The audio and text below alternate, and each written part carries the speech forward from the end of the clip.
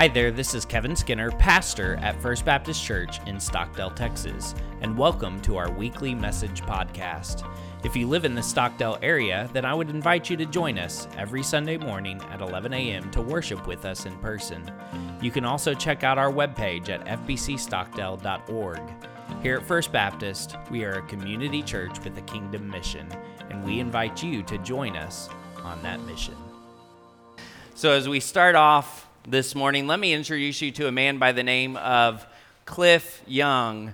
Mr. Young was a potato and a sheep farmer, and when he was 57 years old, he decided to take up running as a sport. Now, he was no stranger to running because his family couldn't afford any horses and they couldn't afford four-wheelers, and so he would run around his 2,000 acres of land to round up their more than 2,000 sheep. So in 1983, at the age of 61, he decided to run a race. Now, this wasn't any race. This was not just a sprint. This was the Westfield Run, which is an ultra marathon spanning 543.7 miles from Sydney, Australia to Melbourne, Australia. Now, Mr. Young was a unique competitor because he showed up to the event wearing his overalls and his gumboots. And his running style was just as unconventional because it was really more of a shuffle instead of a run. And so from the very start of the race, it really wasn't that difficult for the other runners to take the lead. But this farmer turned runner had something going for him that the other runners did not. Because of all of the years that he spent running on his land, herding those sheep, he was able to run on very little sleep. And so while the other runners would they would take breaks and sleep for about 6 hours at a time, he would only sleep for only about 2 hours at a time. He just didn't see the point in wasting time sleeping. And so he actually ended up winning this race, smashing the previous record by more than 2 days. So for the last few months, we've been walking through our series in the book of Nehemiah titled Restore, Rebuild, Revive. And as we've been walking through this series, we've been asking God to send revival. We've been crying out to God, seeking his face, asking for him to send revival to our hearts, to our homes, to our church, to our community, and even beyond. So let me just remind you one final time of our working definition for revival. Revival is when God wakes up believers, igniting within them a desire for both his presence and his holiness in their lives. It brings both believers and non-believers to repentance, resulting in true worship and the faithful sharing of Christ with others. So I want you to hear this morning. Our relationship with Christ is not a sprint. It is an ultra marathon. As we think about crying out to God for revival, it's not just something that we do for a short period of time. It's something that we do for a long time, throughout our lifetime. We continue to seek God. We continue to cry out to God for revival. And as God has awakened us, as he has ignited within us a desire for his presence and his holiness in our lives, let's not waste any time sleeping again. Let's continue running this race. Let's continue seeking God's face. Let's continue asking him to send revival so that we can continue to see him move, so that we can continue to see God do the things that only he can do. So if you have your Bibles, you can turn with me to Nehemiah chapter 13. We're going to look at verses 4 through 13 today. Nehemiah chapter 13, verses 4 through 13. And as you're turning there, I'm going to set this up for you, and I'm going to give you a bit of a recap going all the way back to the beginning of Nehemiah. So from the beginning of Nehemiah, Jerusalem was in a desperate state. Their population was dwindling, and they were left vulnerable to attacks from their enemies because they didn't have their walls and gates. Now, Nehemiah had been serving in Babylon under King Artaxerxes, but God called Nehemiah and raised Nehemiah up to lead his people to rebuild the walls and gates. And the walls and gates had been in rubble for nearly 100 years after the return of the Israelites, after they were released from captivity in Babylon. And so, while the walls and gates, while there had been attempts to rebuild these walls and gates in the past, there hadn't been much success. But God's hand was on Nehemiah's leadership at this time. God's hand was on the city of Jerusalem at this time. And so when Nehemiah went in to lead them in the rebuilding of the walls and gates, they were able to rebuild them in only 52 days.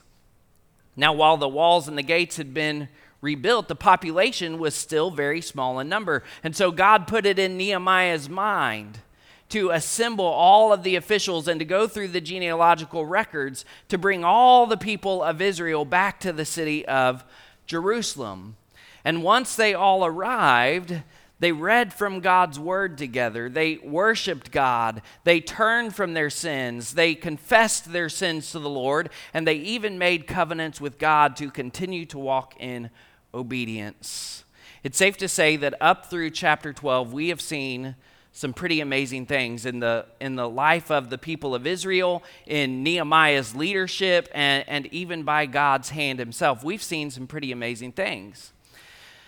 Now, if we were reading a fairy tale, when we come to the end of the story, we would likely read the words, and they all lived happily ever after. That's right.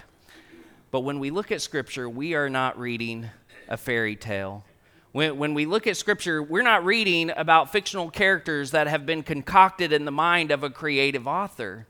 When we look at Scripture, we are reading about real people in history's past. We're reading real events. And so because of this, because we're reading about real humans, when we look at chapter 13, we're not going to see everything end the way we might want it to, because chapter 13 doesn't tie a nice bow around the story to wrap things up for us. Instead, as we look at chapter 13, we're going to see some disheartening things and maybe even some troubling things, because when we get to chapter 13, we see that the Israelites did not continue to walk in faithfulness to the Lord. We're going to see that they did not keep their promises. They did not stay faithful to the covenants that they made with God. Instead, they began giving their children in marriage to people of other faiths once again, and they even turned back to past sinful practices.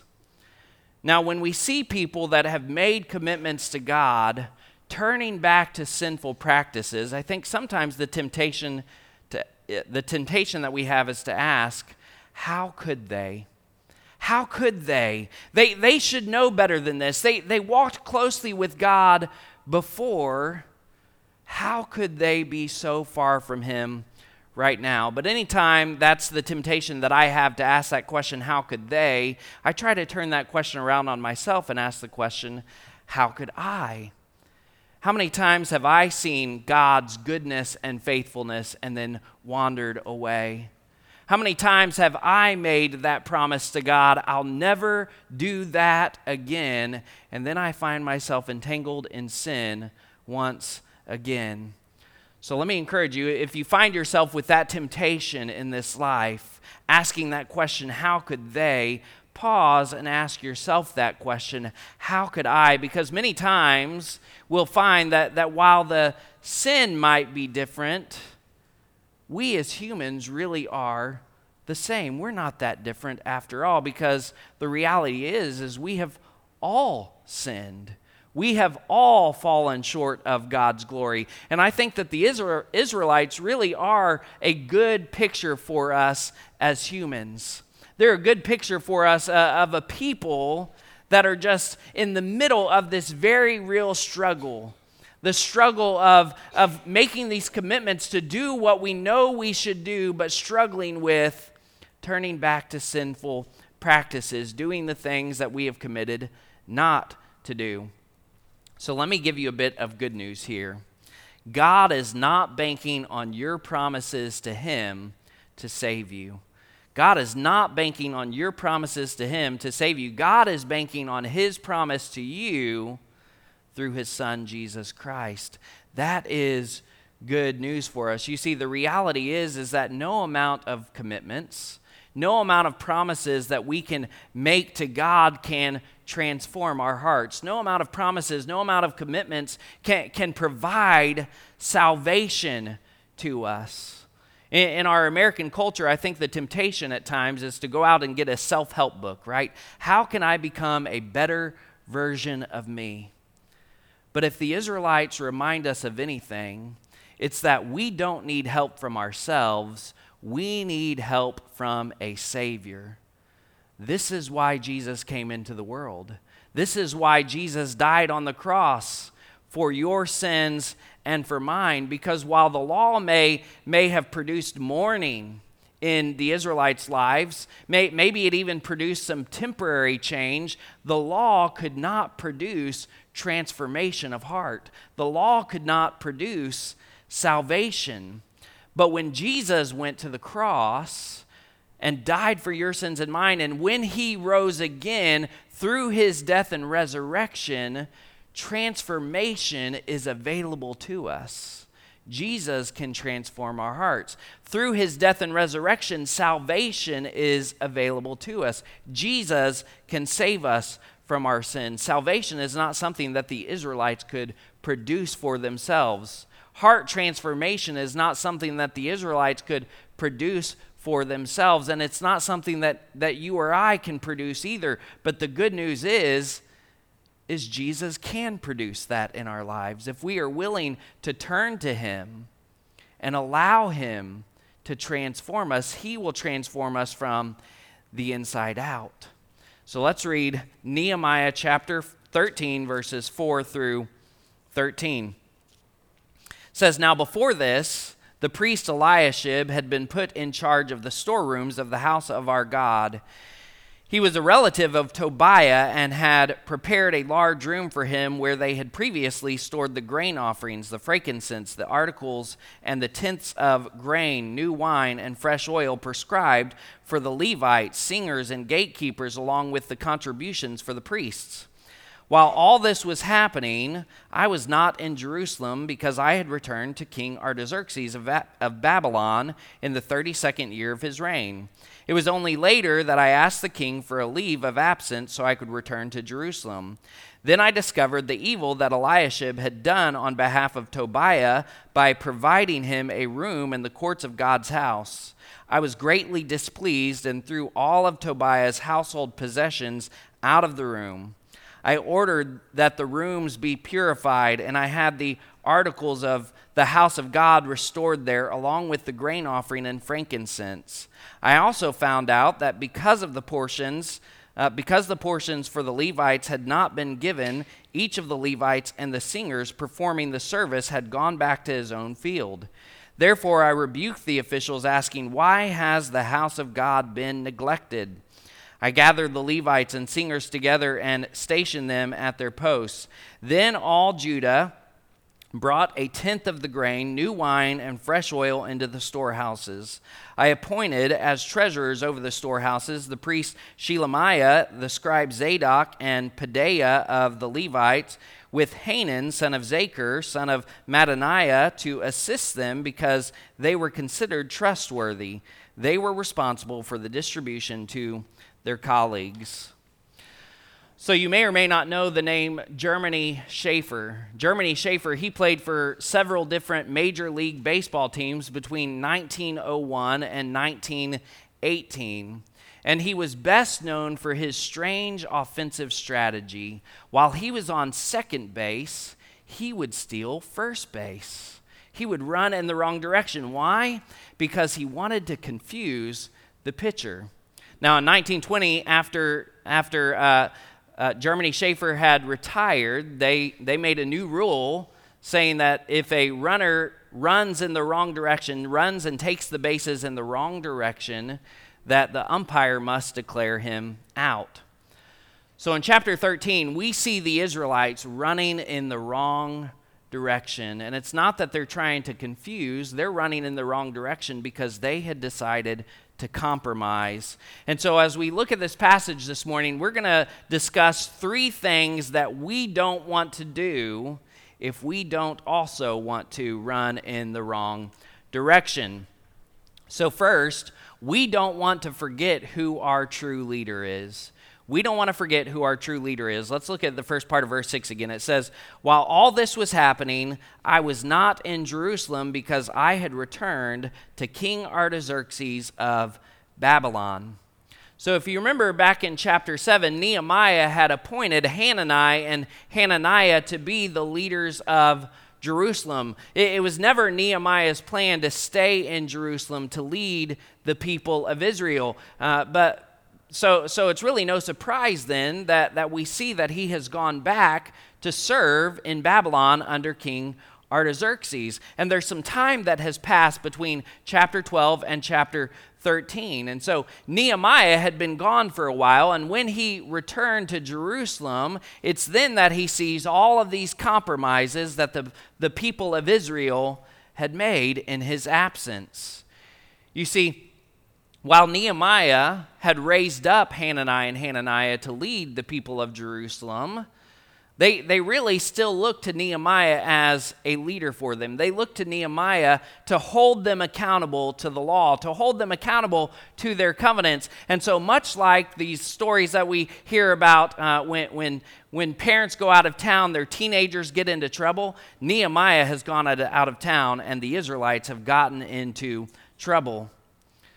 But it would seem that the Israelites have forgotten who their true leader is, because Hanani and Hananiah are not their true leader, and neither was Nehemiah their true leader. Really, God was their true and ultimate leader. You see, it was God that established the covenant with Abraham. It was God that spoke to Moses in the burning bush. It was God that brought the people of Israel up out of Egypt, parted the Red Sea, led them through the wilderness, and even allowed for them to rebuild the walls and the gates. Now, God may have used human leaders in the process, but ultimately, God was their true leader throughout all of this. They may have looked to Nehemiah as a leader for them, but even Nehemiah bowed before the one true God. And while Nehemiah may have left them, their true leader, God, never left them. Their true leader, God, never allowed for them to be alone. So let me pause and ask you this. Do you realize that your true leader is always with you?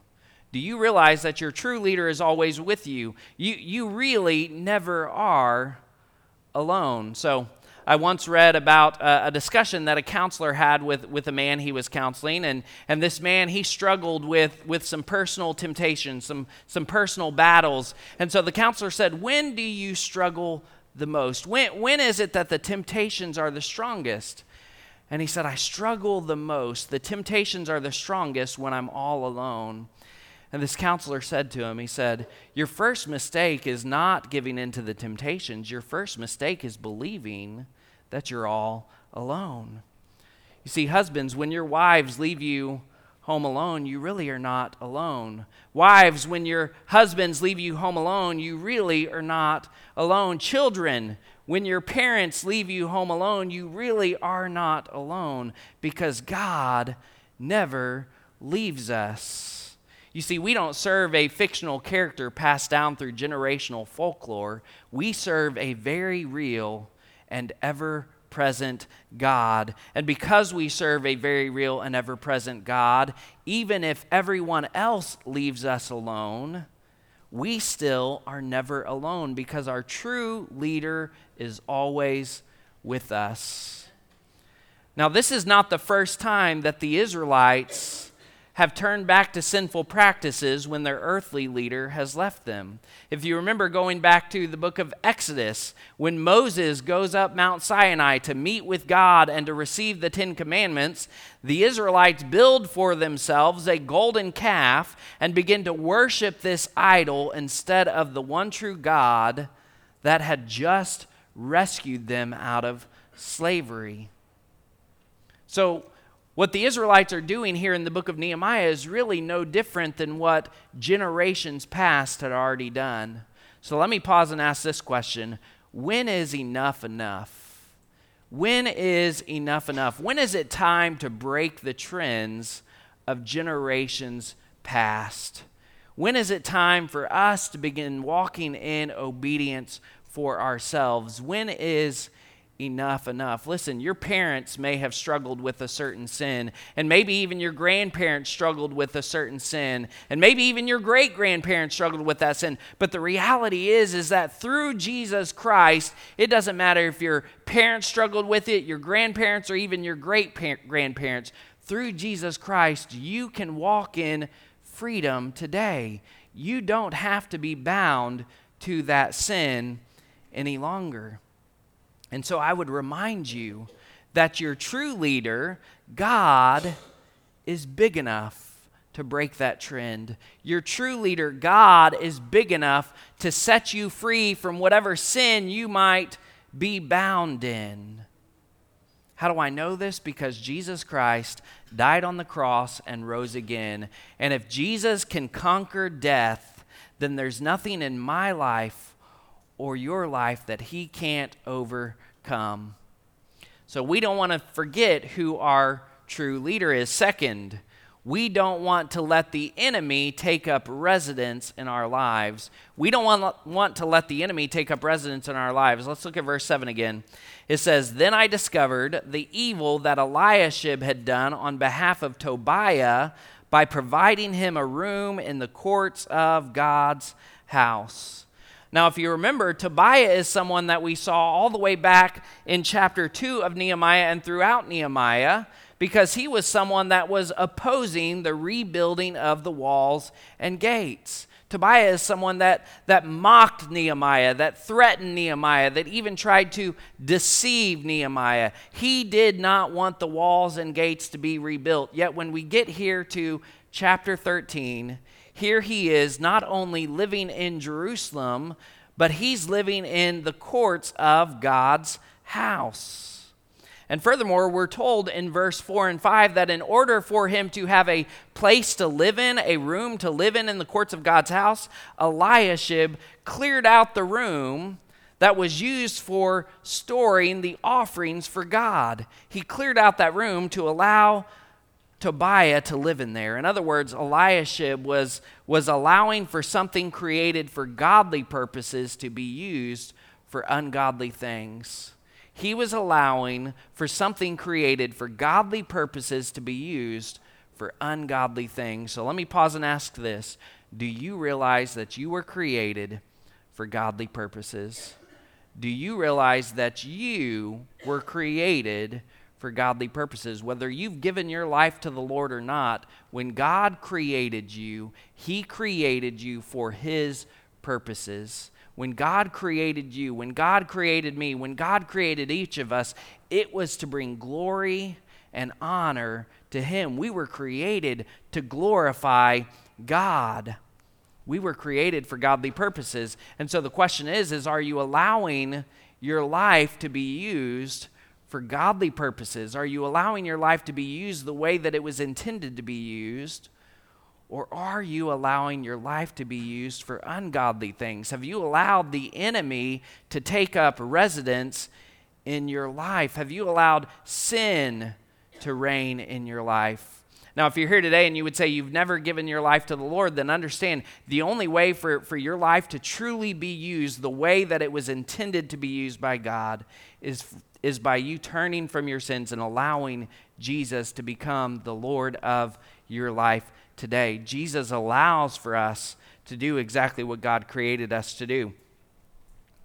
But if you're here and you would say you have given your life to the Lord, you're a believer, then don't allow sin to reign in your life. Don't allow the enemy to take up residence in your life any longer. So how do we allow the enemy to take up residence in our life? Well, similarly to what Eliashib did, when we begin removing godly things in our life and we start replacing those things with ungodly things, then we are giving the enemy a foothold. When we start removing, gathering together as believers, we start removing faithfully praying, faithfully seeking God. We start removing studying God's word, walking in that right relationship with him. We start removing these things and we start putting in the things of this world in its place. Then we are going to give the enemy a foothold, and we're going to find that the enemy has taken up residence in our life. So what if we say, okay, the enemy has taken up residence in my life. How do we get rid of that? Well, what did Nehemiah do? He went in and he threw out all of Tobiah's stuff. He just got rid of it all. So I saw a Facebook post earlier this week about junk drawers. Junk drawers are something we all seem to have, right? And in this Facebook post, it says that most of us have them in our kitchen, right? We just have a catch-all, a junk drawer. Now, I'll be honest, my junk drawer is the top drawer of my chest of drawers, right? I try to be a fairly organized person, but what's in my top drawer of my chest of drawers is just a lot of the stuff that I didn't have a place for. I didn't have a nice, neat place to put it, and so I just kind of threw it all in the junk drawer because I didn't want it laying out, because I don't want people to come over and just see all of my junk, right? And so I throw it in this junk drawer to kind of hide it away. So let's say we wanted to clean out this junk drawer. We want to get rid of it. How would we get rid of all that stuff? We would get rid of it. We would take that drawer and we would empty it out. We would get rid of that stuff. We would clean it out. So let me just take a moment to ask you. Let's do some personal inventory right here. Do you have a junk drawer, not in your home, but do you have a junk drawer in your heart? Do you have an area in your heart where you're kind of hiding away all those things that you don't want others to see? You're kind of hiding away all the junk that you don't want others to know about. Do you have a junk drawer in your heart? And if you have a junk drawer in your heart, then let me encourage you to clean it out. But don't just clean it out yourself. Turn it over to God. You see, when Eliashib, when he cleaned out Tobiah's stuff, he then went and put everything back in that belonged in there. He put all of the godly things back into that room. And before he did that, first he purified it. When we give our junk drawers, the junk drawers of our heart, over to God, He purifies it. He cleans it out for us, and then he refills it. Now, if we try to refill that junk drawer, we're probably going to refill it with junk again, all right? But when we give it to God, when he cleans it out for us, he refills it not with more junk, but he refills it with more of himself. And that's what we want in our lives. We want more of Jesus in our hearts. So if you've got those junk drawers, allow for the Lord to clean them out, and don't allow the enemy to take up residence in your lives any longer. Finally, this morning, we don't want to neglect the things of God. We don't want to neglect the things of God. Let's look at verse 11 again. It says, "Therefore I rebuked the officials, asking, 'Why has the house of God been neglected?'" So what we see happening here is that the people had committed to give. We saw that in a previous chapter, right? They'd made a covenant with God to follow the law, to walk in obedience in giving. They were going to give an eighth. They were going to give a tenth. They were going to give their first fruits. They were going to make sure that they provided for the things of God. They were going to make sure that they provided for the house of God. But they were not following through with their commitments. They were not following through with what they had said they were going to give. And because of this, they had called Levites in, and they had called singers in to come and lead them in worship, to come and lead them in the things of God. But those Levites, those singers, had to go back home because they were not being taken care of. They were not being provided for. And so we have this reminder that we want to give faithfully so that the things of God, so that the house of God will be taken care of, so that the things of God, so that the house of God will not be neglected. So let me just take a moment to talk about our 2022 budget. Next month in November, we're going to be voting on our 2022 budget, all right? And as we think about the budget for the church, the budget provides for this church body. The budget provides not just for the building, but it provides for the ongoing work and ministry here at First Baptist Watauga. It provides for all of the things that God is doing here. And let me just tell you, right, because of COVID, the budget was slashed greatly. And so as we look to this new year, we're going to see an increase in the budget, and that shouldn't scare us. That should excite us because it means that God is moving. It means that God is doing some great things here at First Baptist Watauga. Let me just, First Baptist Stockdale. Woo! Man, thanks for laughing. I didn't even catch that. First Baptist Stockdale, sorry. You're somewhere for 11 years. That name just kind of gets stuck in your head. All right. I hope God is still doing great things up there, but God is doing some great things here at First Baptist Stockdale. And let me just tell you about some of those things. I know that not everyone is here on Wednesday nights. This last Wednesday night in this room, we had 33 children here for children's choir. And over in the fellowship hall, we had 31 youth. That's 6th through 12th graders. So from children up through high school, we had 64 young people here on this campus. Yeah, let's celebrate that for a moment. And I can just tell you that every single one of those 64 young people heard the gospel presented on Wednesday night. You see, when we give to the budget, when we give to the things of God here at this church body, we are able to accomplish God's work here. This is why we give faithfully. There's only so much that I can do on my own financially. There's only so much that you can do on your own financially. But when we pool our resources together the way God has called us to, we are able to accomplish so much more. Now, not only that, but we also have what we call the cooperative program. The cooperative program is really what makes us unique as Southern Baptists, because a percentage of what we bring in every month goes to the cooperative program. And what the cooperative program does is it funds missions around the world. And so through the cooperative program, not only are we able to impact our ministries here at First Baptist Stockdale, right? But we're also able to impact the world, right? Now, with Operation Christmas Child, right, we're able to impact maybe a child for the season. But through the cooperative program, when we give faithfully through the cooperative program, we are able to impact this world with missions all year long. And so I just want you to get excited about what God is doing here at First Baptist Stockdale, because God is really doing great things. And as we look to the new year, we want to be committed to the things of God. We want to be committed to the kingdom of God here at First Baptist Stockdale. The Israelites, they were not giving faithfully, and because they were not giving faithfully, the work of God had stopped. And when Nehemiah got back, he was disheartened, he was angered, and he called for them to repent. He called for them to begin doing the things that they had committed to do. And so as we look at the book of Nehemiah, chapter 13 really isn't the best ending to the story, but we see a lot of good reminders for us so that we don't run in the wrong direction as we continue running this ultra marathon together. Amen. Now, if you're here today and you would say you've never given your life to the Lord, then understand you are going in the wrong direction, but you can turn and begin going in the right direction today by giving your life to Jesus Christ. And if you need to do that, then I want to give you the opportunity to respond.